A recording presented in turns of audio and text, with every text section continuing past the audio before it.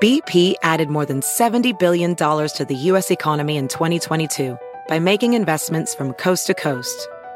Investments like building charging hubs for fleets of electric buses in California and starting up new infrastructure in the Gulf of Mexico. It's and, not or. See what doing both means for energy nationwide at bp.com/investing in America. Everybody in your crew identifies as either Big Mac Burger, McNuggets, or McCrispy Sandwich. But you're the Filet-O-Fish Sandwich all day. That crispy fish, that savory tartar sauce, that melty cheese, that pillowy bun. Yeah, you get it. Every time. And if you love the Filet-O-Fish, right now you can catch two of the classics you love for just $6. Limited time only. Price and participation may vary. Cannot be combined with any other offer. Single item at regular price. Ba-da-ba-ba-ba. Today is the day you will lose fat. Come see Dr. T at NJ Diet. Easiest diet I've ever done. It's changed my life. Come see Dr. T. Using blood work and DNA testing. 1-855-5NJ-DIET and NJDiet.com. Change your life in only 40 days with NJ Diet. O-G. Make some noise!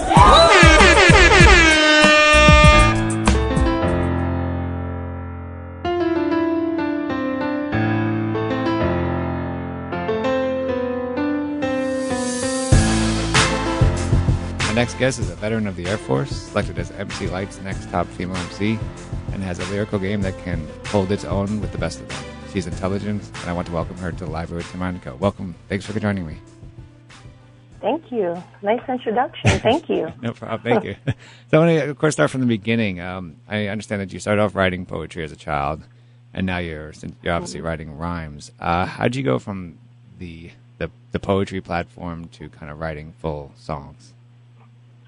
A competition. That seems to be my pathway. I never connected the dots till you just asked it like that. I think like maybe my junior, senior year in high school, this guy named Jeremy Seabreeze, he was talking about rapping and everybody having a battle. And I was like, oh, that's easy. I already loved hip-hop, loved music.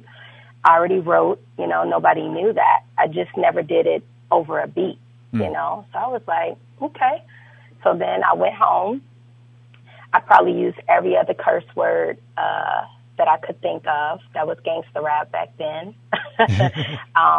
And being a teenager, just trying to keep up with the times, but I just began to write. So when I came to class and it was time for everybody to spit what they wrote, I did, and the class was loving it. And I was like, oh, they really liked it? I was shocked, So ever since then, and in that moment, I had never written to a beat at all. I just always wrote for myself independently, So once I merged those two worlds, it became very hard to write poetry. Even to this day, I can't write poetry with music on. I need to be silent in a totally different headspace. Otherwise, it turns into a 16. Actually, I this question I was going to ask you later, but I remember I was watching a performance of MC Lyte bring you on stage at the Legends of Hip Hop tour in Detroit, and you blew the crowd away by spitting this a cappella verse, which I listened to like 50 times in a row. And thank you. No, of course, and you talked about your writing process now. I mean, and think about poetry, how you don't write, obviously, you usually don't write a poem to a beat. What is your writing process? Do you need to hear that beat to kind of get into, get those bars out, or would you kind of rather just not have the beat yet and then just kind of write those 16 bars?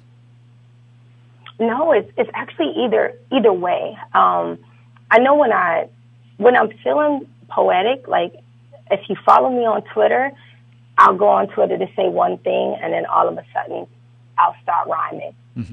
But usually when you hear that, it's not necessarily bars. It's just me in a moment getting thoughts out, and it's very poetic. When I sit down to have a writing session by myself, I can either have music on or not. Sometimes music can influence you and take you to a direction you don't want to go. Right. And then sometimes the music can inspire you and challenge you to kind of get out of your comfort zone, and take you down a different way. Because I always say, music is energy, right, whether people realize that or not. So there is a message, even in just the instrumental before it begins. But I like it both ways. For a long time, I used to write just a cappella and without a beat. And the critique that I would get when I first began writing songs was, all your songs sound the same. And in my head, I would be like, huh? I didn't think so at all. But it's because I had my own natural cadence and style that I was comfortable with. So when I wrote without a beat, that's what I gravitated to. But once I got the critique and I could see myself, I said, oh, okay, I get it. They're absolutely correct. And that made me more conscious when I began to write without, a beat. But then it also allowed me to say, you know what, let me see where this beat can take me, because I absolutely love instrumentation, like just without, whether it's jazz, whether it's country, pop, or whatever. I just feel like a great musical sound is just that, So, but I think the beat can definitely inspire you as an MC to go in different directions, switch up your flow, switch up your vibe, your energy, and challenge different words and concepts to come out. I want to talk more about your music, but first, as mentioned in the intro, you're not just an MC, but you're a veteran of the Air Force. What kind of drew you to the Air Force, and kind of how, if at all, did your experience in the Air Force help with your creativity as an MC? I definitely think it gave me talking points. My decision to go into the military was because I had seen my brother go into the military. Normally when I reference my brother, I don't say my foster brother, but just for people to understand my story, I'm going to use that so that they can get the context of some of the things that I've been through. But I grew up in foster care probably from the time I was maybe 7, 8 years old. I started in group homes, emergency foster care homes, going place to place until I got into what they called a permanent foster home at 10 years old, which means this family has decided to have you until you're grown, until I was 18. So that became stability. So this became my family. So my brother, who was a police officer, after he got out the military, he came in, and it was just so much honor in the way that he moved. My biological family was very old school. My grandparents was old school, extremely spiritual, extremely, how can I say? I guess just old school. You say yes, you say no, you say yes, ma'am, you say no, sir. And pretty much that's that. You stay in a child's place. All that to say is that when I got into this long-term foster home, that family had some of those same values. And what I liked about my brother was that he had a lot of determination. He was just extremely ambitious. He could do a lot of things. I was a huge tomboy, and I gravitated towards that. I wanted to pretty much emulate him, be just like him, because I saw a lot of myself in him. So when he began to tell me about the military and the opportunities and what it felt like to serve his country and how much pride he had because of that, in addition to really having that time to say, what do I want to do with my life? I was like, okay, so I get to serve my country. I get to gain employment. I get to be like my brother. But more than anything, I felt like I could be an example to my siblings. I could be an example to the hood that I came from, all of the things that I had gone through that brought me into foster care. I wanted to make sure that I had the best opportunity for me to not repeat that if I was to ever have a family one day myself, and should I not, to be a person of influence on my siblings and my extended cousins, etc. So I told my foster family at the time, if I didn't start college at the same time that everybody else started, that I would sign up into the military. I said, give me the summer to just kick it and relax. And I said, by September 1st, if I'm not in school, I'm signing my name. So I filled out college applications extremely late, and I got into Eastern Illinois University, but I couldn't come until January. I was like, oh, no, I'm not getting stuck in Chicago. I'm not getting trapped. I had a big fear of not being left behind, but getting stuck in this cycle that I had seen in my community. So even though I could go to Eastern and college was absolutely my first choice still before the military, that fear of being stuck and not being able to break this cycle in my community, I signed my name in August, I think either on my mom's birthday or around her birthday, and I went off into the military. And it was a beautiful experience and a hard experience at the same time. I mean, I grew, I was humbled, I had people that supported me, I had amazing mentors of all different backgrounds and nationalities. I had people who challenged me, motivated me, held me accountable and took me under their wings, people who loved me, and I had people who hated me, people who, although we wore the same uniform, my race was always an issue. I was too strong. I was too smart. I had someone flat out tell me, you know, what is it going to take to break you? And my response was, why is that your goal? Why do you want to break me? You know, and the gentleman stated, the sergeant said, because it seems like nobody can get close to you. There's so much that the military gave me, good and bad. And I feel like more than anything, what I got out of it is, A, I would recommend it to anyone. B, I'm glad that I had a prosperous career, an honorable career, enough that when I do speak about the shortcomings in the service, that I hope my integrity stands for people to believe that we have a ways to go in our service for protecting women, protecting men, for equal opportunity, in progression of rank, but also in just being a minority female, because I experienced a lot that I never should have had to. Are there, I'm trying to figure out how to word this that makes sense.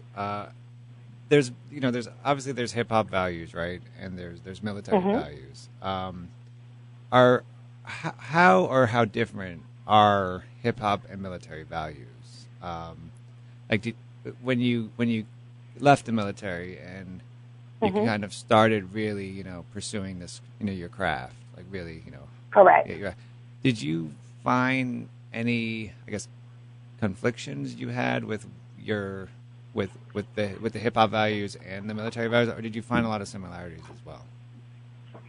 No, absolutely not. To me, the part, even that connotation there, respectfully stated, that connotation there, I think it's misconstrued. The reason that I even decided to go for the music after I got out the military is because as a cop in the military, as a supervisor, as a sergeant, my responsibility was to commit to that career field first. I was in a job that was 24 hours, anything that could happen. When 9/11 hit, it was banging on my door to get up and recall.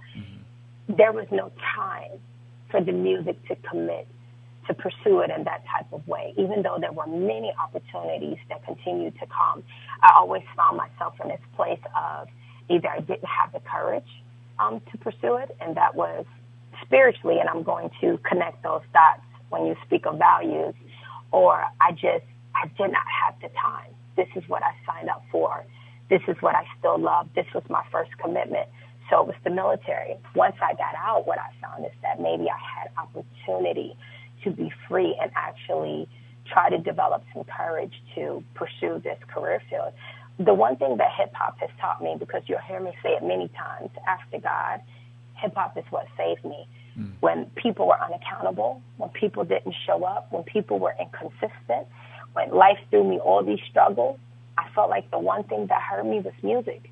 I felt like I could turn on Pac. I felt like I could listen to Nas and hear a Warrior song about him losing his mother, and he understood the pain of me losing my mother at 16. Hearing people's perseverance, through everything. To me, that was hip-hop. I looked at the people in the industry like they were strong, especially the women.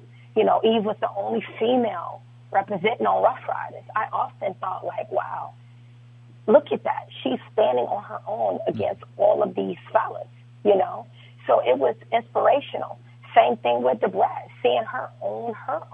With Funkified, I was like, okay, if they can be that courageous and step out like that, maybe I can too. And then you had Pharaoh Monch, and you had Mos Def, you had Talib, you know, you had Goody Mob putting out dope songs. You had inspirational hip-hop, you know, and then you also had hip-hop that spoke to the things that either I was experiencing or the things by me personally or things that I saw my community experiencing, where the news wouldn't cover it from one angle or people were afraid to speak on it. I felt like that MCs had the actual courage to go there, and instead of you being able to see it in the movies, they brought that life into music and gave you their form of their art.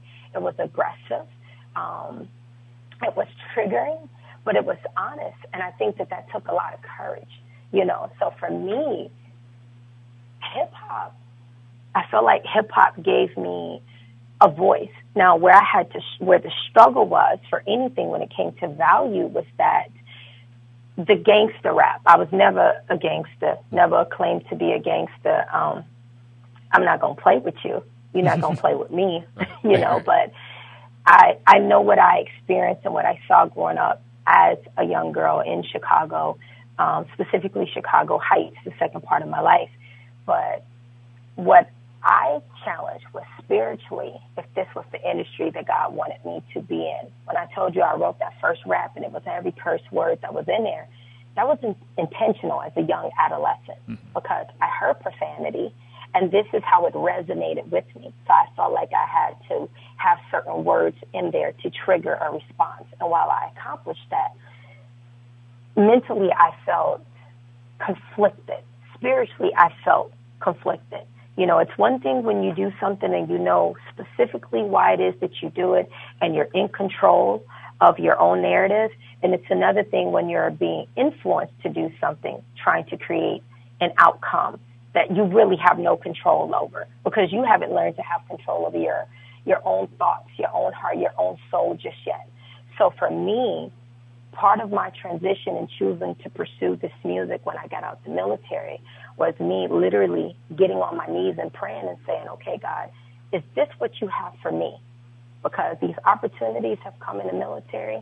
I'm terrified of fame. I don't like spotlight. I've always hidden it from it. But you gave me this talent. Maybe this is not the platform that I'm supposed to use, to express this talent. Or maybe I'm letting fear conquer me. So once I began to pray and once I began to write more about the things that I wanted to say and say, how do I want to impact the world and still be artistic at the same time, because I do think that there is a place for profanity, but understanding that I didn't have to rely on that, that my words could be just as impactful in absence of it, then I became powerful. And then I removed the conflict, and I felt like that I can begin the journey of actually pursuing something and mastering this gift that God gave me. Intelligenz, I want to turn to some of your music. At the beginning of the video, if you ever... Sorry, I know my answers are heavy. No, your answers are... Your answers are, I'd say, beautiful. I'm listening to you talk, and it's really, for me, like listening to you rhyme. It's kind of that, like, your rhymes are, to me, that are easy in the sense of, like, good on the ears, but are complex at the same time. And you not just are lyrically skilled, your flow and your cadence is beautiful as well. So I'm enjoying listening to your answers. And I'm really appreciative that you're taking the time to talk to me about everything. So I wanted to ask you about, there's a quote at the beginning of If You Ever Doubted, and it's, quote, I am what I was never supposed to achieve. Whom is this a message to? And for listeners, what weren't you supposed to achieve? So that's actually from the song Running. And that song is, if you listen to that song depicts, I probably wrote that song in an hour from beginning to end. That song goes over exactly how I felt when I was being pulled into foster care. I was a young child. I didn't have a choice. I didn't understand what was going on. I didn't view this as a form of protection. What I felt like is that I was losing my foundation. I was losing my mother. I was losing my father. I was going with strangers who were telling me that this was for the best, and I didn't even know what their name was. And there is a stigma that I grew up with, I felt like that was projected onto me when you were a foster child. I think that people felt that we were less than, that we weren't capable as some others. I think that people treated us as if we lacked articulation, or if we were just completely ignorant, or I don't know, just like we could not accomplish what other people could accomplish. There was some empathy that was given from many, but it will always be, oh, they in a foster home. Oh, that's a foster child. Like, there was this negative stigma. So it was bad enough to be a young girl conquering many things that led me to be in foster care, a black child on top of that. But then even within my own community and many communities, to have to live with that stigma, so much that we actually hid being in foster care, my sister and I, my siblings, other siblings and I, because it was so much negativity associated with us revealing that information. So when I say I am what I was never supposed to achieve, from the windy to the west, I rose to believe. A soldier for my country, I chose to take the lead. And now I'm everything you never thought that I could ever be. That was just my cry and my testimony for everything, for foster care. Like I said, the things that I endured, the things that I was experiencing in the foster care system in itself. That was graduation. That was the strength in the military, my decision to serve. It was everything. It was my moment to say that at the end of the day, everything that was given to me as a child to break me, through Christ, I consciously made a decision to be a leader and continue to push through all of it. It was me saying, you're not going to break me. Like, I may not be the best. I may still struggle. Because like I said, I battled stage fright a lot. So that was included in that narrative indirectly. The only way you would know is us having this interview now. But it was my way of saying, I'm going to accomplish this by any means necessary, as long as it's ethically. But yeah, and I keep a wristband with that quote, I am what I was never supposed to achieve, because I feel like in many in our community, we often have to accomplish the impossible. And it's just a reminder of my faith that with Christ, it is possible. I'm possible. On the track Lessons, featuring yourself, aPharoahe, Justin Tyme, and Daniel McClain, you're the first MC on the track, and you're setting the table for the rest of the track. When with your verse, what are you saying? I mean, what table? What are you setting?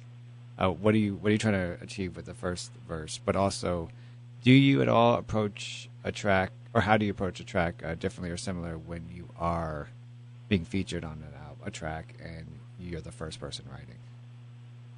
When I'm featured, I try to understand what their end goal is, as in, like, what's the message that you have to say. You may want different perspectives on that message, so maybe that's why you're reaching out to me. But do you have an overall, vision or concept of what you want this track to be about? If you say, hey, I can do my thing, then that's what I do. Usually people have some type of overall vision for it. Otherwise, we're just rapping all over the place. And, I mean, you can have those records, too, just kind of those, braggadocious, everybody just kind of go in.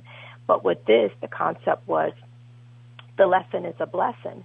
And so I just looked at the last testimony that I went through, which was making it through a divorce, relocating to the East Coast by myself, fighting for my marriage for almost 2 years, losing that battle, but gaining myself and recognizing how much Christ is important to me in my life while going through that. Knowing that, like, I can hit my worst and my bottom and almost lose everything and still maintain the character that I wanted to maintain as a woman. So, when I started, I say, I must confess I was hoping you mattered less. And these lessons with lesson leverage is penetrating my chest. Because the heart of the matter is we never factored the rapture. Lesson in what we vow, we allowed for never after. So what I'm speaking to is, I feel like that it takes two in any relationship. And I feel like that while it was my ex-husband that wanted to depart, it was an opportunity for me to use this moment to humble myself and say, what was my contribution to that decision? And what is the outcome that somebody feel that in order for them to be happy, that these two that became one had to separate in order for them to find their joy, find their happiness, find their peace? It was a moment of reflection. And as he continued on a path that he determined was best for him, I had to learn that now is the time that I have to respond to what's going on in my life. The last thing that I thought would ever happen, the person who has been the most influential in this journey of music, my best friend, how do I respond to this? How do I find the blessing in that? But that's exactly what I did because it's through that journey that I had to become a level of strength that I didn't even know was possible. And the only way that I obtained that was through prayer. I mean, I literally packed up a trailer, and the day after Thanksgiving, while everybody was celebrating with families, I was packing my home in Vegas, and I put whatever would fit in that trailer, which wasn't much, which didn't include a bed, didn't include a couch or anything, but it did an air mattress, and I drove from Vegas to Maryland. And within like 2 days, I took a pay cut just to live 15 minutes from my ex-husband to show him what these vows meant to me.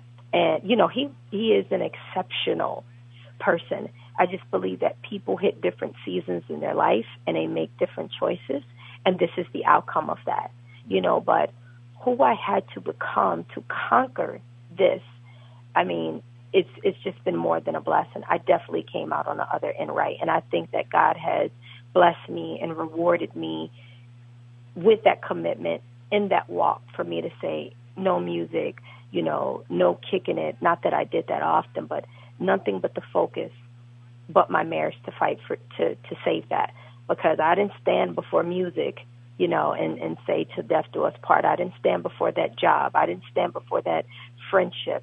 You know, I stood before my closest family and friends that I stood before Christ within, and I made a promise to him. So to break that bond, even if it meant contributing to somebody's decision to leave, I had to cleanse. I had to internally assess all of that and what it meant for me in my life, and how do I forget what he has to say, forget the outcome. I now have to say, I'm hearing the outcome. What was it in me that I could change? You know, even the things that maybe he may not have even mentioned. How can I grow from this lesson? How can I be a better person, a better woman, a better friend, a better sister, a better daughter? And that's what that verse was about to me. It's like through all of it, through everything, I never thought that divorce could lead to a blessing or a lesson. Not for me, because it's just something that I never envisioned when I took those vows. Intelligenz, you speak you obviously speak with such passion and love for the craft of what you're doing, and you not just hear that in this interview, but you also hear that in all the rhymes that I've heard you've done. But what's your very favorite thing about being an MC? I'm sorry, you cut off my very favorite thing about what? Being an MC. Of being in music? Yeah, being in music or being an MC, yeah. I think it's that I get to express the things that people don't even know that are in me. I spent so many years being kind of closed and withdrawn, and I think that by me speaking, those who may have known me at a certain point in my life, I feel like here's the part of me that you never knew. You know, I had friends that thought it was funny at first when I told them I rapped, and I had to realize that part of that is because you can't accept that I have this talent and I'm unafraid to use it now. So you think it's cool to not only laugh at me, but call me and laugh at me and laugh at my face. I was also a person who kind of took things really well, so I think there was a comfortability to do so. But I think that I get this place of expression and passion that I have to share with the world, and maybe there's one person, you know, on the other end of that who gets it and who can connect to it and maybe inspired by it. But I just love it. Like, it is next to me doing, well, I shouldn't say next to me, nunchucks are next, but writing is just such a place of freedom. I feel like it's the one thing in my life that I can control how much that I give to the world. I can control what it is that I say. I can acknowledge when I could have said something different, when I could have said something softer, more aggressive. And I think it's the one thing that challenges me to become more open and have more of a testimony to other people. But it lets me be artistic as well. I spent my entire life hiding, trying not to be seen, chilling in the background, because there were so many people who needed that. And once I saw that they needed that, I'm a natural giver. I feel like you can have my seat. I don't need it. It's cool. It's nice from time to time, but I don't need it. What I need is my faith. What I need is my family, my siblings, my nieces and my nephews. I don't need it like that. It's enough for me just to be able to be in a moment sometimes. But now what I've realized is that I don't have to dim my light for other people. And music allowed me to see that I don't have to hide for others, including myself, because I do think I hid from myself. I doubted myself. I didn't think that I was capable. I thought maybe I had talent, but maybe I definitely wasn't gifted. That felt arrogant to say that. And again, that's because I spent my whole life hidden, from people, consciously avoiding the camera, the spotlight, everything. If I wasn't, you just really caught me in a good mood and on a good day. So music, the ability to write and express that, it's just priceless for me. I'm so thankful for it. She's an incredible artist, incredible MC. Her name is Intelligenz, and I want to thank you so much for joining me in the library with Tim Einenkel. Thank you so much. Thank you. I appreciate it.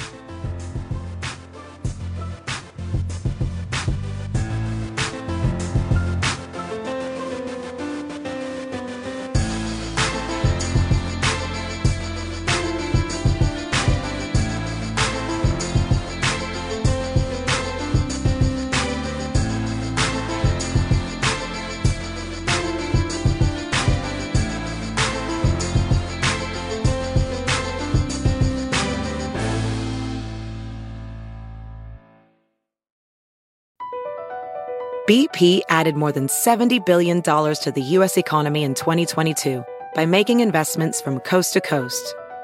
Investments like building charging hubs for fleets of electric buses in California and starting up new infrastructure in the Gulf of Mexico. It's and, not or. See what doing both means for energy nationwide at bp.com/investing in America. Everybody in your crew identifies as either Big Mac Burger, McNuggets, or McCrispy Sandwich. But you're the Filet-O-Fish Sandwich all day. That crispy fish, that savory tartar sauce, that melty cheese, that pillowy bun. Yeah, you get it.